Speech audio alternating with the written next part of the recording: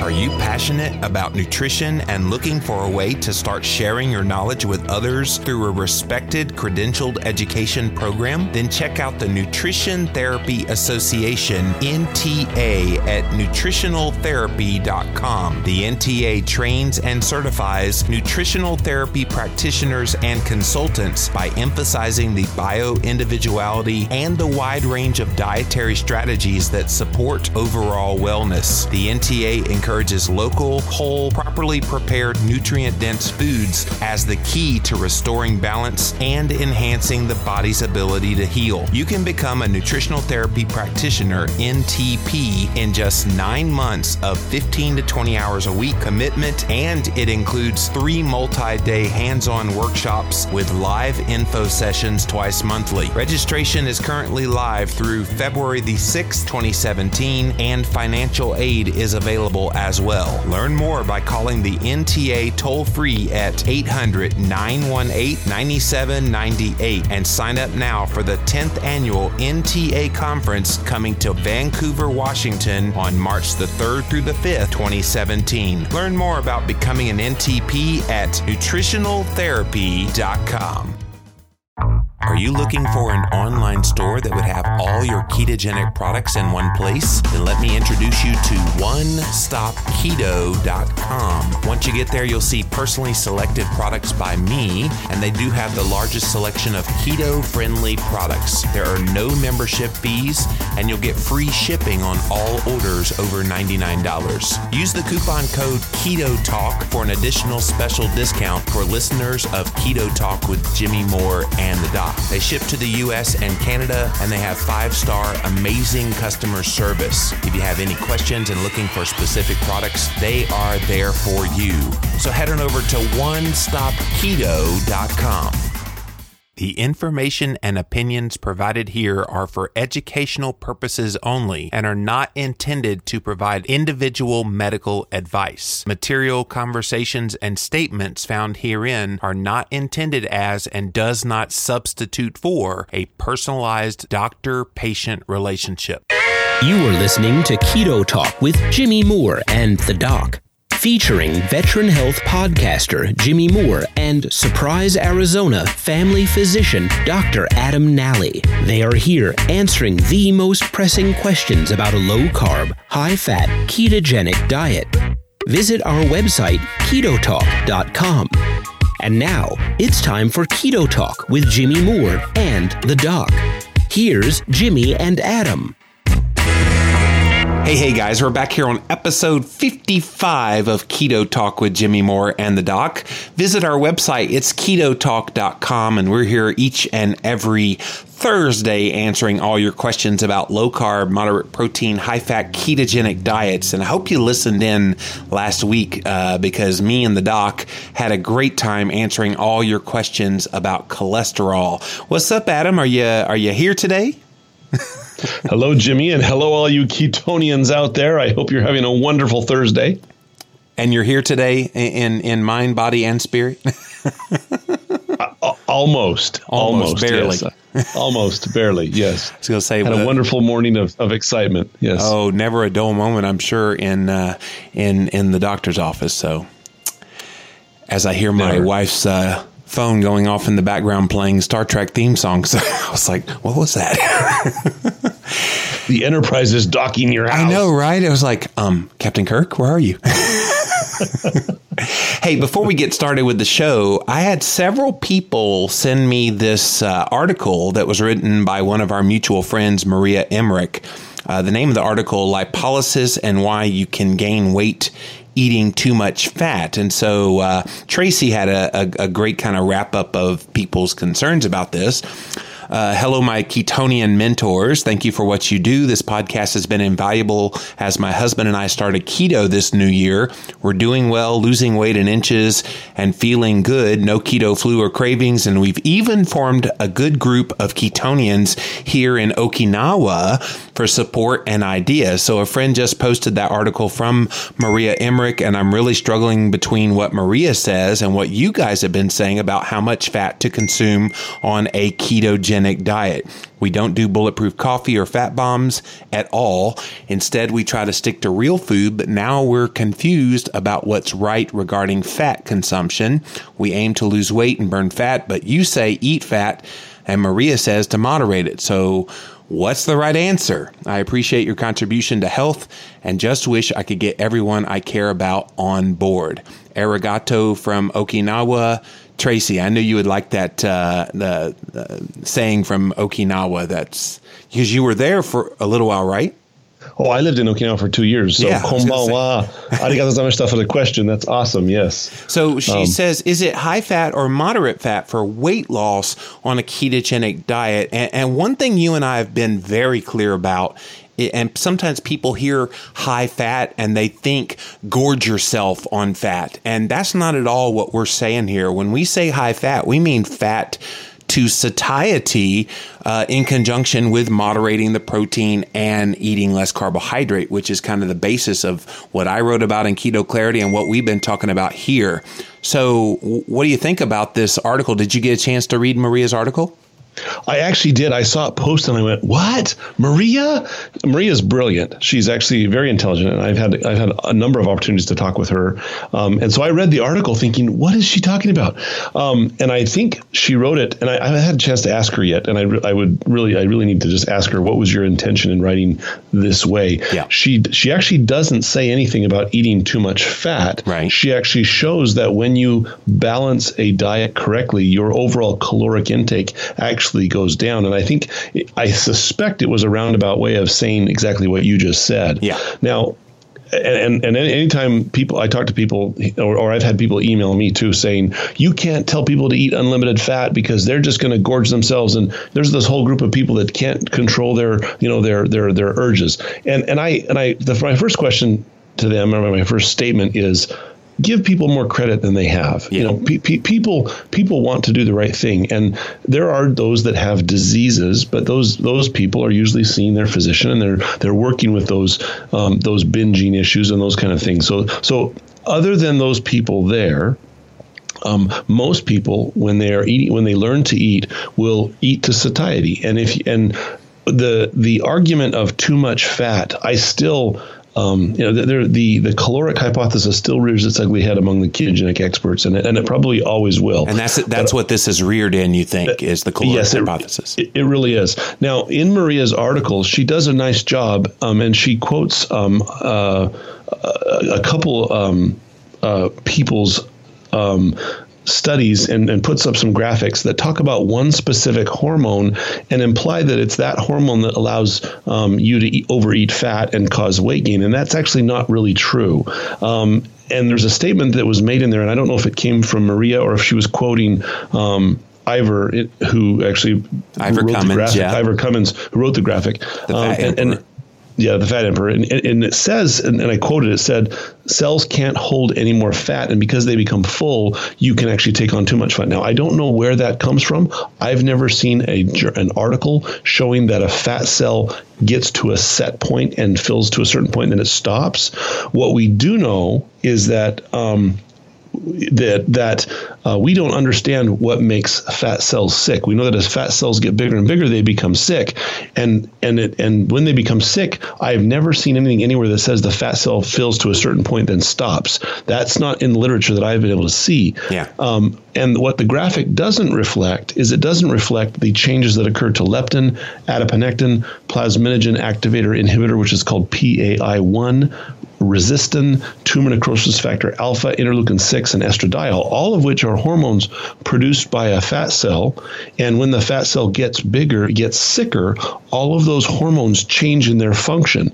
So my argument is, when I first started doing low carb and I decided to just truly prove this case, I literally ate a pound of sausage and 3 eggs cooked in butter every day, every morning for breakfast, for literally 6 months. And when I added up my diet journal numbers, I was eating anywhere between 3,000 and 6,000 calories a day, and I still lost weight. And so my argument is, and I have multiple patients that have done the same thing, My argument is, can you really eat too much fat and not lose weight? Right. And in that 6-month window, that wasn't the case. Now, there came a point at that 6-month mark after I lost about 65 pounds that my weight loss plateaued with a waist circumference of about 36, and I couldn't get past the 36. And what I realized was it wasn't the fat, because when I decreased eating fat, I actually saw my waist get bigger. What it was the protein. So as I backed my protein content down, leaving the fat very high till I was full, the weight started coming off and my waist shrank down to a 34. So what that tells me, from my little experiment myself and what I've seen over the last 10 years, is that it's not the fat. It's actually the hormones modulated by either excess protein or excess carbohydrate. And the sick fat cells, as it gets better, starts to produce hormones like leptin, adiponectin, and PII1, and all these other hormones more efficiently and effectively. And we see a healing process that occurs over 18 to 24 months. So the answer is, the argument about calories is still going to exist, because it's been beat into our heads for 50 years. And even the obesity experts out there still have a hard time saying, well, is there still a calorie issue? And I've heard them actually say it. I've had conversations with them about it. That argument is still there.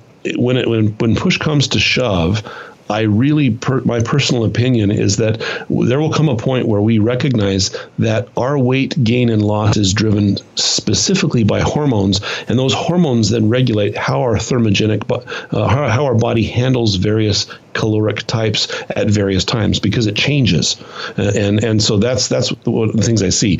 So what I tell people is, eat until you feel full. Now, the argument we get is that, well, people don't know when they're full. How can they know?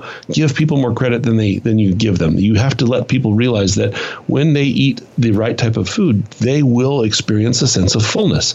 And this is why I ask them to journal, is because the other things that are cueing them to eat, whether it's boredom or stress or anxiety or various things like that, when you journal, you all of a sudden start to recognize, well, I ate not because I was hungry, but I ate because of this reason, or I ate because of that reason.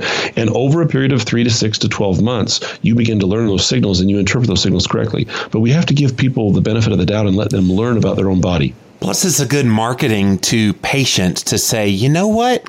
I just don't want you to eat the sugars, starches, or grains. But if you want to have a pound of bacon, go ahead.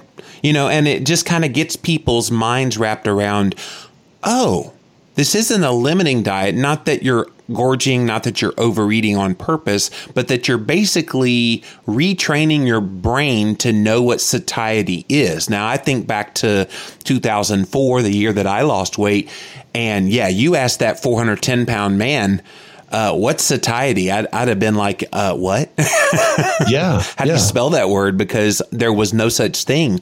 But as you start eating this way, the satiety kicks in pretty naturally without you even thinking about it. It does, and this then lends to the point about fasting, and the definition of fasting. When you first told me, "Hey, Adam, I'm going to be doing this, this 36-hour or this 7-day fast," I went, "What?" Yeah. Because my definition of fasting, from a religious perspective, is no food or water for 18 to 24 hours. Yeah. Now, that's not the definition that's being taught in the book by you and Jason and things like that. But if you literally go without food or water for 18 to 24 hours. At about 16 to 18 hours, a stress response kicks in, and not eating fuel actually stimulates hormones to say, I'm starving, and you actually begin to store everything. Now, if you fast based on the definition that you and Jason and those that fast out there use, by giving yourself adequate electrolytes and a small amount of protein and a small amount of fat, you those hormone signals for stress and starvation never turn on. Yeah. And you actually feel satiated for days and days. And so that was my biggest hurdle when with the fasting issue was, how can is it really caloric? Are you cutting out calories? And a lot of people imply, well, I'm just not eating any calories, and that's why fasting works. No, you're giving yourself adequate hormone stimulus, because you're giving yourself a small amount of protein and fat that allow those hormones to stay on. And then the body says, hey, I'm full. I'm going to burn the fat that I have and that I want. And then you learn to listen to those signals. And I think the combination between ketogenics, low carb, and fasting allows a person to learn what is the signal that I'm really hungry, and what signal is it I'm bored, and what signal is it I'm feeling stressed, and when am I actually starving. Yeah. Now, one last point on this Maria article that I saw it all over Facebook, and people are like, see, this is why you're not supposed to eat high fat. The high fat promoters of ketogenic are wrong. And one person noted, oh, well, I don't have to eat high fat in my diet because I have high fat on my body. And I know we've addressed this briefly before, but can you explain why just because you have fat on your body doesn't mean you shouldn't still eat fat in the diet? Yeah, and this is what happens by about month number 4 to 6 for a lot of my patients is they start eating really high fat and they're full all the time. And what happens is they begin to get into the kind of the groove of how they eat. But what ends up happening is it's easier to have a little too much protein in the diet and not enough fat. and so then the weight loss halts and they freak out. So then they back the protein down and then they find that they're either hungry or they're starving.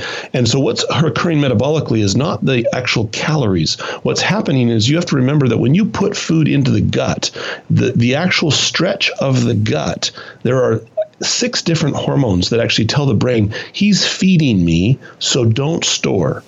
But if you don't stretch that gut a little bit, those hormones don't turn on, and the brain says, he's starving me, and cortisol kicks on, and now you get increased hunger cravings, and insulin kicks up because cortisol kicked on, and now you begin to store, and you can't get past certain points of. So the very simple point is, if I give you a little more fat, and I tell your gut, he's feeding me, the hormones tell the brain, don't store. He keeps feeding me, don't store.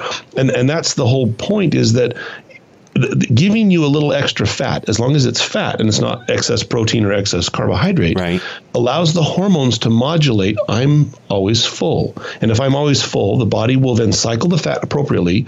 And remember, just because you put it in your mouth doesn't mean it's going to be absorbed into the body.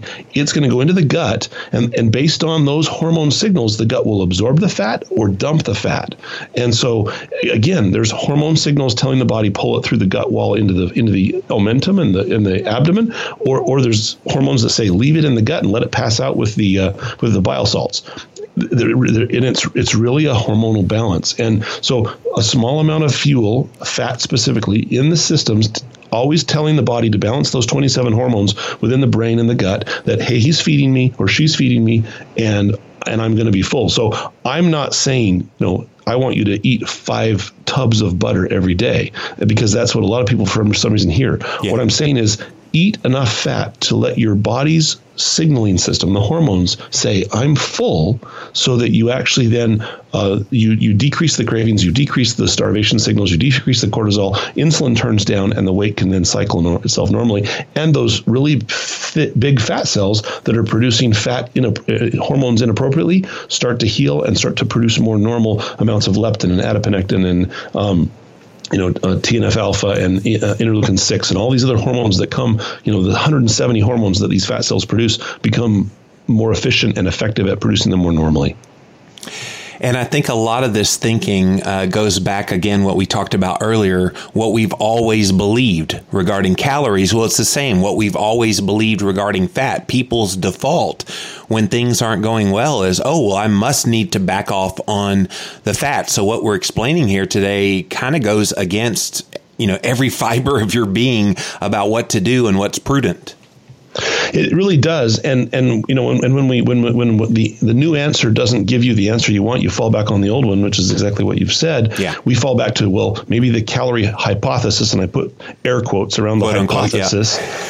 It's still a hypothesis that it's not a proven truth that maybe it is the calories. Well, if you actually look at if you actually look at the caloric content of food, Jimmy burns that caloric content dramatically differently than I do, and whether that is turned into carbon dioxide, or whether it's passed through with bile salts and never even absorbed, or whether it cycles into inside the cell, or it stays within the plasma, or wherever it goes, and we have ways to measure that, and in the end, the argument's always, you have to, your calories have to balance in the end. Well, yes, they do, but most of our caloric calculations do not take into fact the shift in fuel partitioning that the 27 hormones of obesity cause, and they completely disregard that. And so whether you're accounting for calories that came in last week that aren't being accounted for, or calories that will disappear, within 2 hours of eating it. They're not, that it doesn't fully take into account every single carbon atom within the whole body. And that's the part that we miss, yet we extrapolate because it's the best we can do. Yeah. Well, thank you to everyone who pointed out Maria's column for us to check out. Again, lipolysis and why you can gain weight eating too much fat. We'll have a link to it in the show notes section at ketotalk.com if you want to read that for yourself. But thank you, Doc, for your input. And arigato from Okinawa, Tracy. Thanks for that great email. That was like a dissertation. It was a great dissertation. That's kind of why I wanted to start the show with that, because I thought, I bet you have some things to say, and you did not disappoint.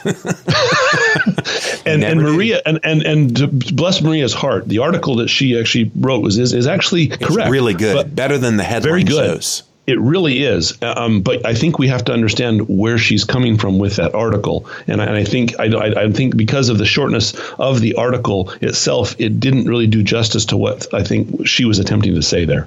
I sense a Doc Muscles extrapolation on this might be coming soon someday. Someday, I would like to see that. Maybe we'll put it in Keto Cure.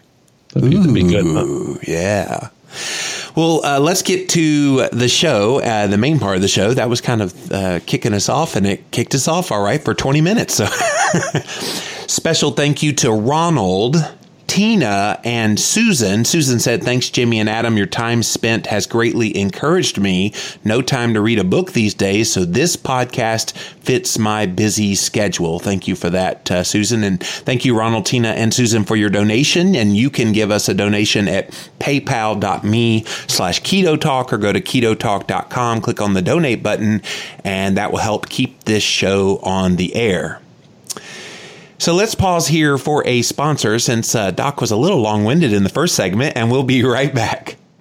Are you looking for high-quality supplements to complement your healthy, low-carb, high-fat, ketogenic lifestyle? Well, look no more, as I've teamed up with ketogenic practitioner and my Keto Talk podcast co-host, Dr. Adam Nally, to create the Keto Living line of supplements. Go to ketoliving.com to see our first two items available for you: the Keto Essentials Multivitamin and the Berberine Plus Blood Sugar Control Formula. Dr. Nally himself hand-selected the key nutrients included in the Keto Essentials Multivitamin, including vitamin D, methylated folate for those with the MTHFR gene mutation, vitamin B12, CoQ10, and so much more. And if you are concerned about elevated blood sugar and cholesterol levels, then check out our customized product called Berberine Plus, which combines the anti-inflammatory power of berberine with therapeutic levels of chromium and banaba leaf. And we're just getting started on the Keto Living brand of ketogenic focused supplements in 2017, including the first ever high-fat meal replacement powder to help you ditch those problematic protein powders, coming soon. Go to ketoliving.com to get your hands on these exciting new supplements to enhance your ketogenic diet. ketoliving.com. They're back and better than ever at jimmylovesfbomb.com. They are the F-Bomb company. Fat is smart fuel. They have made some incredible products for the ketogenic community, and they make keto easier. They have products that include coconut oil, macadamia nut oil, house blend, MCT oil, olive oil, avocado oil, macadamia nut butter with sea salt, macadamia nut butter without salt, coconut butter, macadamia nut butter blend. They also have salted chocolate macadamia nut butter. These are all available to you now at jimmylovesfbomb.com. And if you head on over there now and you use the coupon code JimmyLovesFBomb, they'll give you 10% off of your first order. jimmylovesfbomb.com. We're back here with Keto Talk with Jimmy Moore and the Doc. My name is Jimmy Moore, the international best-selling author of Keto Clarity and the Ketogenic Cookbook, and I'm here with Dr. Adam Nally, straight out of Arizona. It sounds like straight out of Compton, but you straight out of Arizona. Surprise! And surprise! Does a lot of good work there with his patient population. So we're here to answer your questions. So why don't we get right to that here today, Adam? And this one's from Gareth. Gareth says, "Hi, Jimmy and the Doc. I love your show. I've been a listener from the first episode. I read Wheat Belly in December of 2015, stopped all grains and rice, keeping carbs between 40 and 80 grams daily. I lost 35 pounds in 4 months and improved my gastric reflux, IBS, and other health issues. But then I noticed my energy became completely zapped to the point that I couldn't get out of bed to work out anymore. I had my testosterone tested and it dropped below 200 in July of 2016. My doctor said I have the testosterone of a 95-year-old man. I began testosterone replacement therapy, TRT, with weekly injections and noticed that my energy, drive, focus, and capacity to exercise soared. But my weight also increased and now I can't get into ketosis. I have consistently been in ketosis when I've measured in the morning and would stay in the state all day. I get that my body is recovering from a huge hormonal shock and I need to give it time to adapt. Is difficulty with weight loss and getting into ketosis normal for someone using TRT? Thanks for your help, Gareth. So a pretty interesting question about these hormone replacements, and I'm assuming it would also apply, whatever your answer will be, to women doing estrogen replacement. But does that inhibit ketosis in any way? You know, in the 10 years, now 11, that I've been doing ketogenic diets and low-carb diets, I have never seen that. I actually see it help with the ability to get into ketosis.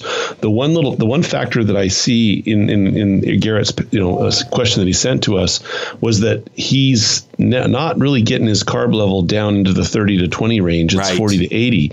Now, what I commonly see is that people that do low carb, and this is what I found with paleo folks and people doing just general low carb, is that if they are dramatically insulin resistant, or if as we age and we become more insulin resistant and we never take the load off the pancreas to where the pancreas can begin to have that healing effect with insulin resistance, that high insulin load causes the fatigue. Actually, the high insulin load is driving the testosterone, which is bound to fat, into the fat cell, which is less accessible that way. And we see a secondary type of hypogonadism or a low functioning thyroid because of that. Similarly, estrogen in women as well. And so what ends up happening is that we give testosterone and people feel good, but we never allow the insulin resistance to improve.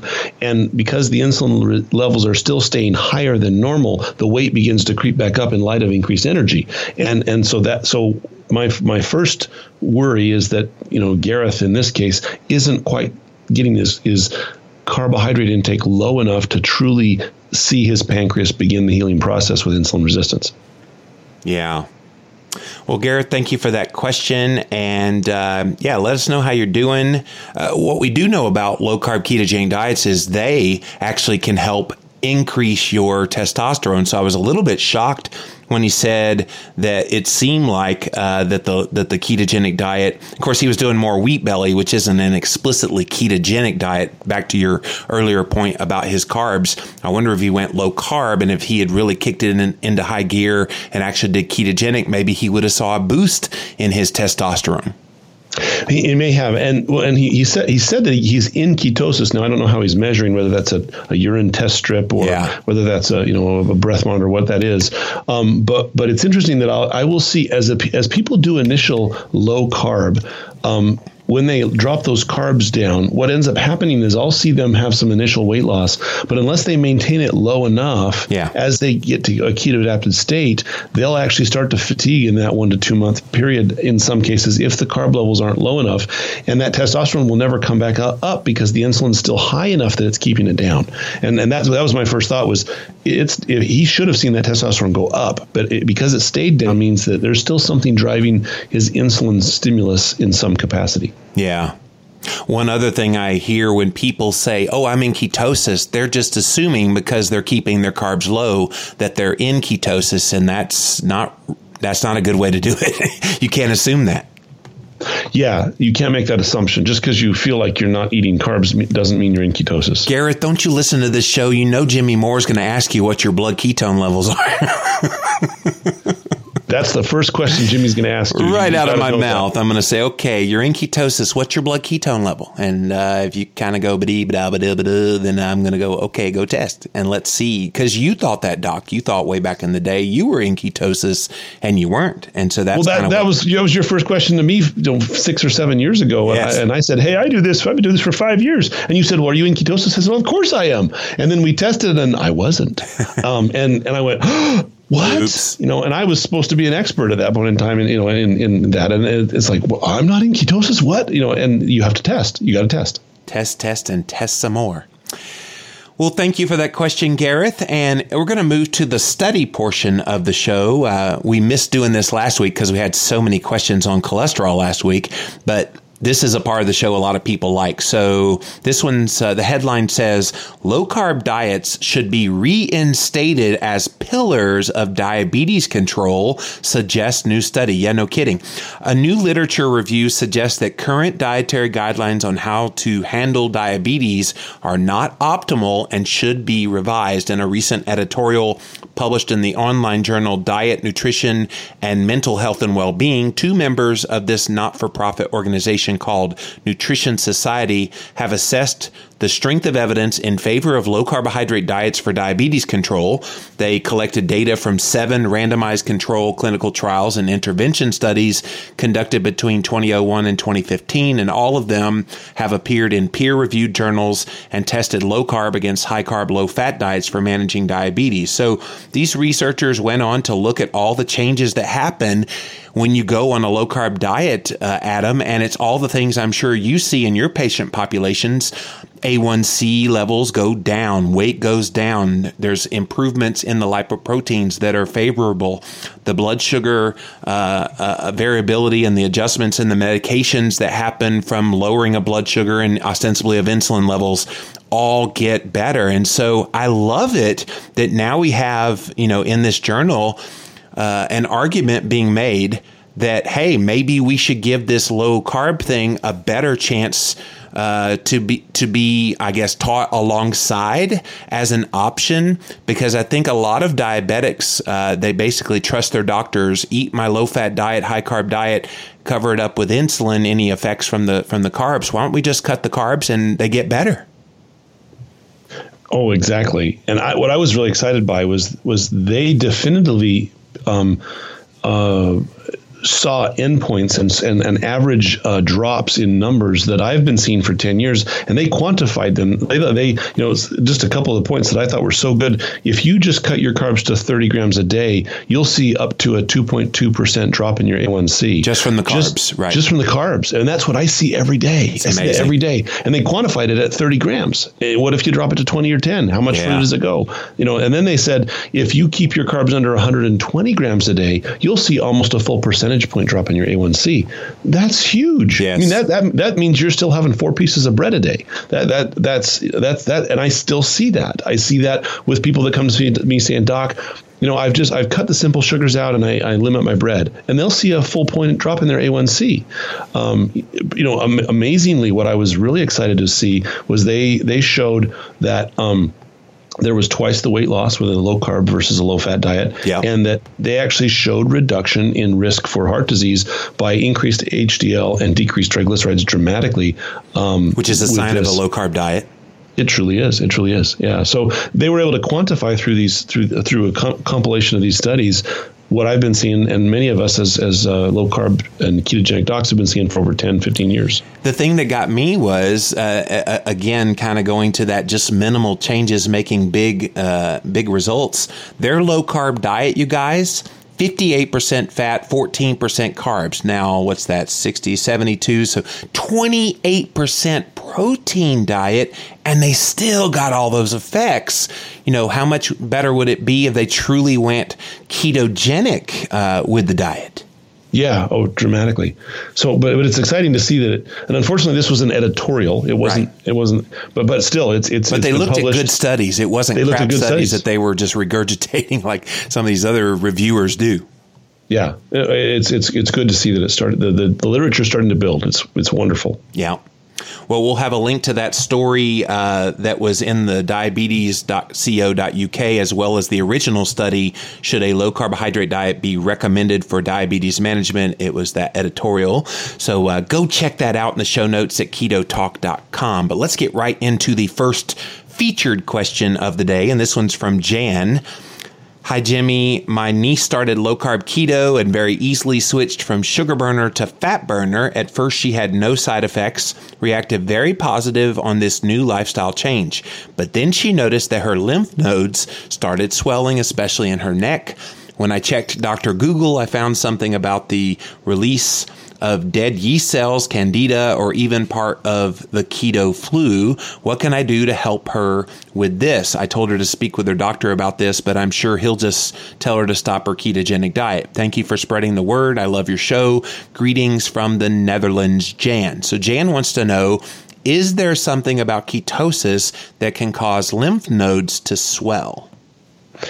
In the 10 or 11 years I've been doing this, I have never seen that. So I can't, without looking at her actual lymph nodes, I can't really answer that question.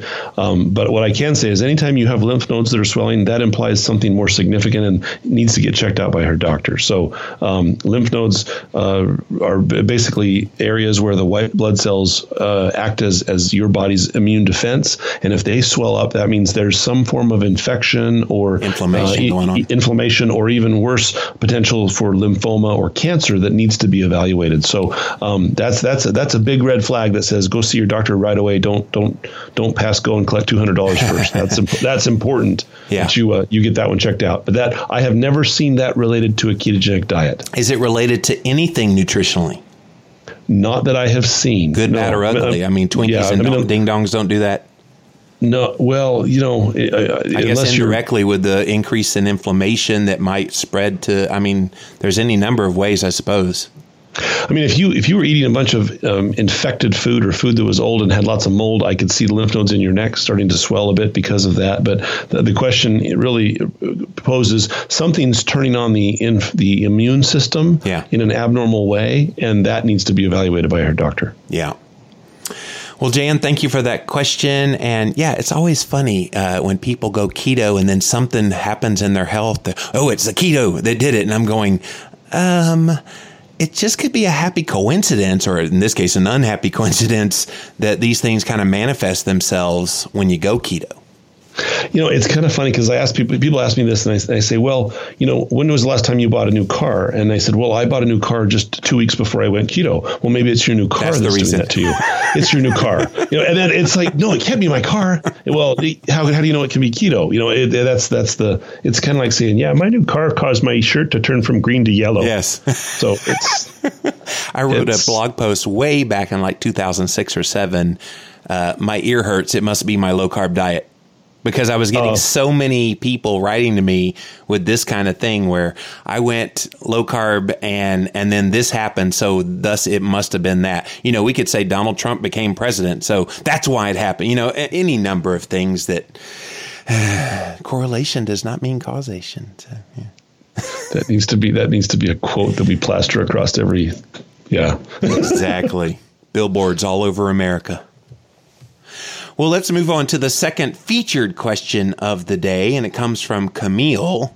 Hi, Jimmy and Doc Nally. I love your podcast, and thank you for sharing your knowledge. Here's my question for you guys. I'm having trouble keeping my carbs to a level that is not too high and not too low. And when I cut my carbs to get into ketosis, I tend to eat virtually zero. But doing that makes me start feeling horrible with headaches. So I then add back in some carbs and it goes away. I'm trying to eat no more than 10 grams of carbs per meal as a goal. So how can I determine what my, and I love this phrase, Goldilocks zone of carbohydrate intake is? Keep it up, and thanks for answering my question, Camille. So Camille has a great question. What can I do to determine the ideal level of carbohydrates I should be eating on my ketogenic diet? And Camille, we actually addressed this in Keto Clarity pretty explicitly, that you've got to figure out what that carb tolerance is. And it sounds like zero gives you some detrimental effects Although I would say, Adam, if she's starting to get headaches, that sounds like electrolyte imbalance. Maybe add in some more salt and you can maybe get that worked out. There's definitely no harm in going zero carb. It's probably unnecessary for most people, but find what your carb tolerance is by looking at what your blood glucose is. So eat some carbs and see how you do. And if it goes wacky at 40 grams of carbs, back it down to 30 and then test it again. And then until you find that sweet spot. Well, it also sounds like two things that I commonly see is, number one, Camille's not keto adapted yet. Right. And so she's experiencing the first few signs of the keto flu when she hits it, number one. And then number two, Camille is carb addicted. Remember that fructose, which is 50% of a sugar molecule, is metabolized 100% in the liver, and it produces an aldehyde that stimulates at the same receptor site that morphine does in the brain, causing you to really like the fructose. And it causes that hedonic. Like yeah, and so she's experiencing withdrawal of that aldehyde from the brain, and it's an addiction. And I've had patients literally go through shakes and tremors and headaches and nausea and feel like they were withdrawing from Vicodin or from hydrocodone for 2 or 3 days when they come off those carbs because they are so heavily carb addicted. So I suspect, because she says that she's really not getting her carbs below 30 per day, and I would assume that she may be more insulin resistant than she thinks she is, and that she's got to get through that headache window by adding electrolytes, eating enough fat, and moving through that carb adaptation period, or that keto adaptation period. Yeah. Tremors, headaches, and shakes. Oh, my. That's Goldilocks for you. There you go. There you go. Well, we don't want any more big bad wolves in your life, Camille. So definitely huff and puff and don't blow your house down. You like how I just mixed the different children's tales together? That was like fairy tale soup. I know, right? We should call it Shrek or something. There we go. Well, Camille, thank you for that question. And we're going to pause here one more time for a sponsor. We'll be right back. Do you find it challenging to get organ meats into your healthy ketogenic lifestyle? Don't you wish you could get all the benefits of consuming these traditional superfoods, chock full of nutrients, without having to cook or eat them? Well, let me introduce you to the brand new grass-fed organ complex supplement from Paleo Valley, makers of the deliciously juicy grass-fed beef sticks. They use gently freeze-dried ingredients, including all grass-fed, grass-finished beef liver, heart, brain, and kidney to give you a flavorless, power-packed punch of nutrition you won't be able to replicate beyond eating all of these organ meats in your diet. Each bottle contains a 30-day supply of easy-to-swallow pills with no fillers or flow agents added. They're gluten-free, grain-free, soy-free, dairy-free, and non-GMO. Go to paleovalley.com/LLVLC and use the coupon code LLVLC to get a generous 20% off your order. Try it today to get a 60-day, 100% money-back guarantee and see how you like the grass-fed organ complex for yourself. That's paleovalley.com/LLVLC. Are you an athlete who eats a low-carb, high-fat ketogenic diet? Then let me introduce you to GoKetoAthlete.com. It's your one-stop source to find books, articles, movies, podcasts, and a members blog all about maximizing your athletic performance using the keto lifestyle. GoKetoAthlete.com is set to become the world's largest directory of resources and expert knowledge on all things keto for that weekend warrior and elite competitor alike. They do this by cataloging the unique and collective experiences of its members all in one place. Start your free trial today and become a member of this rapidly growing community of like-minded athletes. Get yours at GoKetoAthlete.com and be sure to use the coupon code LLVLC at checkout to receive a complimentary 60-day membership to try it out for yourself. GoKetoAthlete.com. We're back here with Keto Talk with Jimmy Moore and the Doc, and we're up to the third featured question of today's show. This one's from May Lynn. I think May Lynn's actually written to us before, but because I like that name, it's really pretty. But hi, Jimmy and Doc Nally. Thanks for doing such a fun and informative podcast. I've listened to all of them, sometimes twice if I need a refresher later. I've been keto for the past few months, both for weight loss and health. I've been happy with the results so far, with about a pound a week weight loss, less fatigue, more energy, and more wakefulness to take on the day.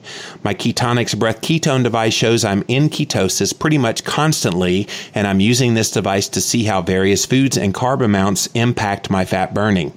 But now I have a question for you regarding the effect of dehydration on ketone production. My 6-year-old caught me blowing into my Ketonix the other day. She wanted to blow into it too, and despite eating a very carb-heavy diet, she showed moderate levels of ketosis. So it got me thinking, why would this happen? Is she dehydrated? And for those of us purposely trying to get into ketosis, could drinking less water than normal fuel more ketone production and show false readings? Any input would be great. Thanks for reading my email. Sincerely, May Lynn. So May Lynn has an interesting question. I'm not sure where she's coming up with this dehydration hypothesis, but she says, can dehydration give you a false boost in your ketone production? Now, May Lynn, I've seen this argument being made for urine ketones, because if you're dehydrated, you're almost always going to pee purple on the urine. But have you seen this using the Ketonix atom where people show a false reading because they're dehydrated in the breath ketone?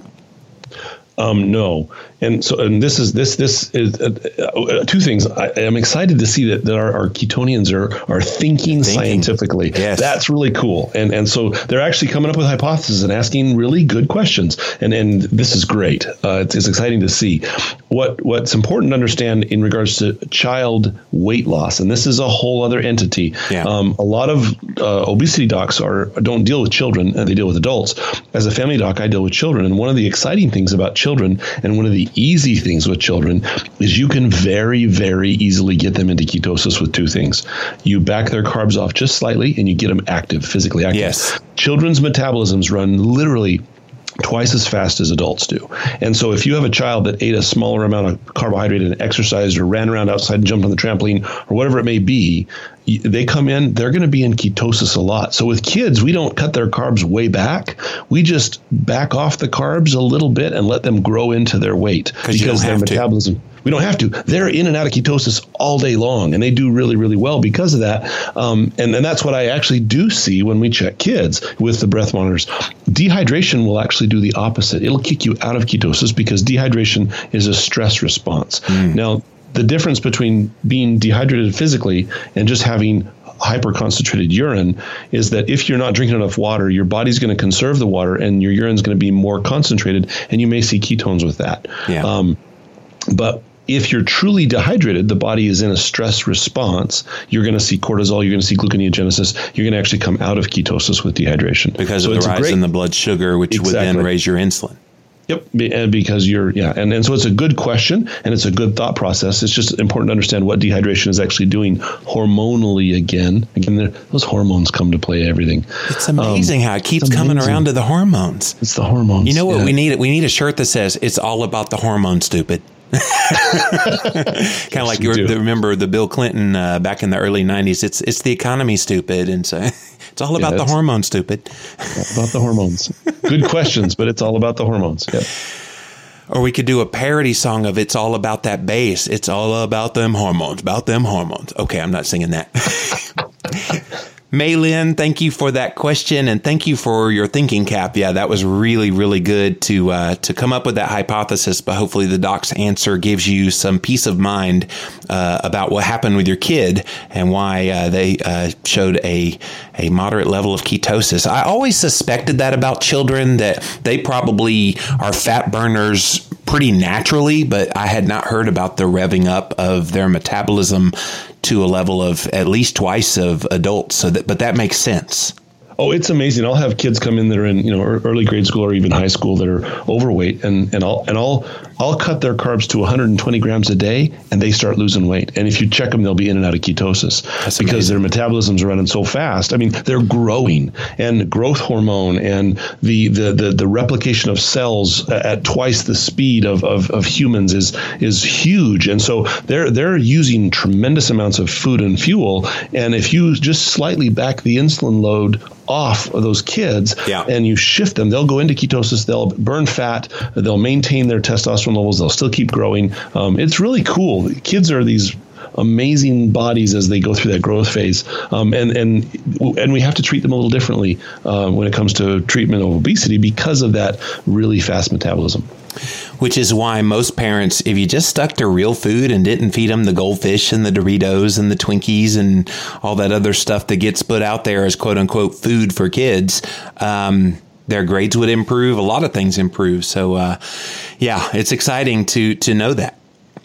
And that's why a lot of guys, they say, well, I started gaining weight when I got married, so it must be my wife's fault. Yeah. Well, most guys probably got married sometime around 22 to 25, maybe a little later. Yeah. And that's when their metabolism is finally slowed down. Yes. And so they blame it on their wife. So it's the keto diet, blaming the keto diet for everything. We're blaming our wives for everything.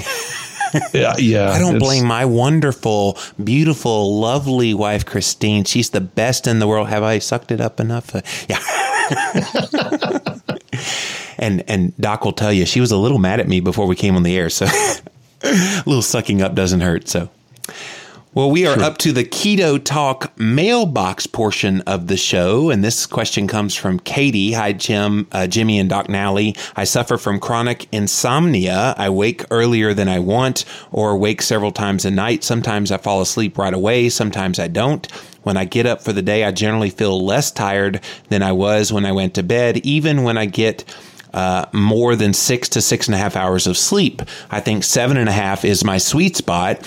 How does the lack of sufficient sleep impact your ketone levels? My guess is insomnia decreases ketones due to increased amounts of cortisol, which raises blood sugar and insulin levels, plus the stress of feeling tired all the time may lead to questionable nutritional choices. Boy, that's true. Thanks for your help with this. I really love and look forward to every new episode of Keto Talk. Keep up the good work, Katie.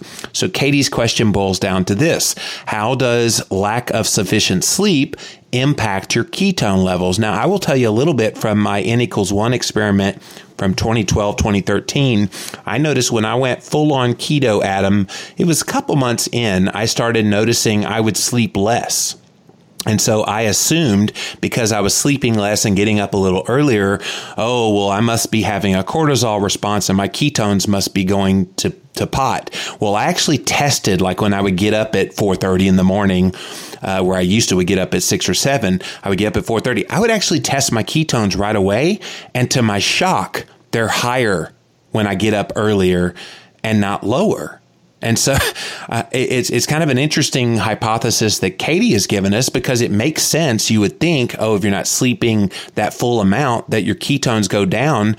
But do you have a reason why they would go up? Oh, yeah.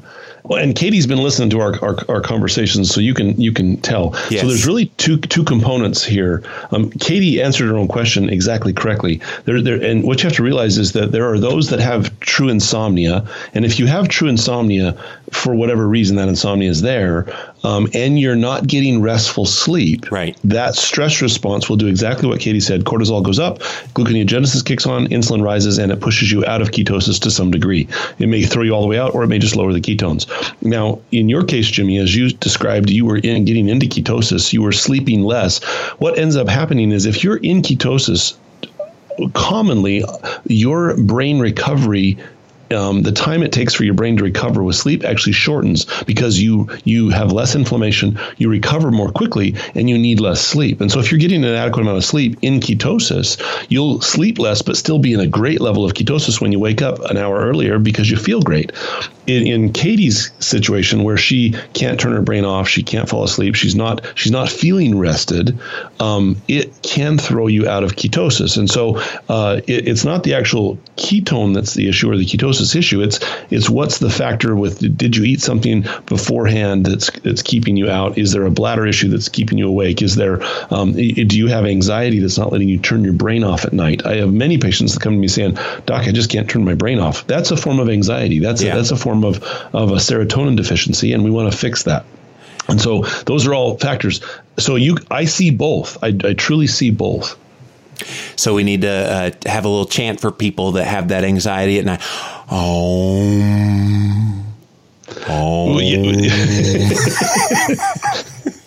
Or in this case, bacon. Actually, that might make you hungry. Don't do that. That might. You could count bacon jumping the fence. That's cool. Yes, or bacon jumping into my mouth. Yeah, there we go. There you go. I was reading Tim Ferriss in a couple of his books talks about some stress exercises. When I was going through a speed reading class in high school, the teacher, interesting enough, was fascinated with sleep and how it affected reading. And so he would actually walk us through these relaxation exercises where you tighten your hand and then you relax it, and then you tighten your forearm and relax it, and you do this repetitive tightening and relaxing of different extremities as you work from your head all the way down to your feet. And amazingly, what this does is it over a period of time, it trains your body to learn to relax and shut the brain down. And so, people with insomnia, I know some people don't get benefit from that, but many people, as they learn to relax and you go to bed at the same time, you get up at the same time, get your body into that biorhythmic cycle, that does lower stress and allows you to sleep more effectively and allows that ketosis to be more efficient. You know what I've been doing lately, because I've noticed that I get a little bit tense in my muscles. I have one of these like hand wand massagers, and I literally massage my whole body about an hour before bed. And then I'll sometimes, just do that, and I sleep like a baby. It's truly amazing. It is. If you can do some form of relaxation exercise, and I actually find myself, since I started doing this in high school, I'll lay down and my wife gets so ticked off that I fall right to sleep. Yes. Well, I thought, why is it that this happens? Well, when I lay down, I actually go through this whole process of relaxation innately, and I don't even think about it. It just happens. I just do it, and I fall right asleep. And it always made my wife so upset. She goes, "You're asleep," and I'm laying there for 30 minutes going, "You're asleep already." It's ticking me off. And so, but it's really a training issue. And so if you find some method that helps you relax, whether that be those cool massagers or deep breathing, or whatever it may be, counting bacon jumping into Jimmy's mouth, whatever it may be. One pig, two pigs, three pigs. Yeah, Christine goes to sleep hours after me. I mean, I'll go to bed sometimes as early as like 8:30, 9 o'clock when I've had a busy day of podcasting and I just need to crash. My body will tell me pretty quickly. Sometimes as late as 10, but she'll go to bed at like 1 or 2. And so I'm like out. And then and then she's still dealing with some of the post-hysterectomy hot flashes and stuff like that. So it's not very fun for her. And then I'm up like super duper early, and then she sleeps till like 10 o'clock. So it's kind of interesting that, I think that's the Star Trek phenomenon. That's it. Because Star Trek came on at 9 o'clock at night when I was a kid. And so what it is. I'm pretty sure that, you had to stay up for Star Trek, and then you can go to sleep at 10 or 11 after Star Trek. That's the Star Trek phenomenon. I'm sure of that. Beam me up, Scotty. Well, Katie, thank you for that question like 10 minutes ago. We've been jibber-jabbering here. And that's all the questions we have for this week. And we're up to the iTunes review portion of the show. We have 3 great reviews here. Lisa in St. Simon says, "Words simply cannot describe how much I love this podcast. Thanks for all that y'all do." Oh, I love it. She's a Southerner. "Y'all do to get the good word out to all the ketonians and potential ketonians out there." Thank you, Lisa. Michael says, "The combination of Jimmy Moore and Dr. Adam Nally is great. They keep reminding me that I'm not alone doing keto." No, sir, you are not. And then finally, Alice, "This show and Jimmy's other show, The Fasting Talk, work so well together. At least for me, I'm doing both. Happy to see my A1C coming down and maintaining my weight. Thank you." Well, thank you guys for those wonderful reviews. And if you'd like to leave us a review at iTunes, definitely head on over to iTunes and you can type in Keto Talk. You can type in Jimmy Moore. You'll find the show, I promise you, and then leave us your review and we'll say it on the air here in a few weeks. So, well, Adam, that's it for episode 55 of Keto Talk. Again, they can visit our website. It's ketotalk.com. And if you'd like to support our show, while you're at ketotalk.com, go ahead and click on the donate button, or you can go to paypal.me/ketotalk. And Adam, I'll miss you this weekend. I'm in Breckenridge, Colorado for the Low Carb Breckenridge Conference, but we'll have a lot of fun there. And until next Thursday, we'll see you then. See you then. You've been listening to Keto Talk with Jimmy Moore and the Doc.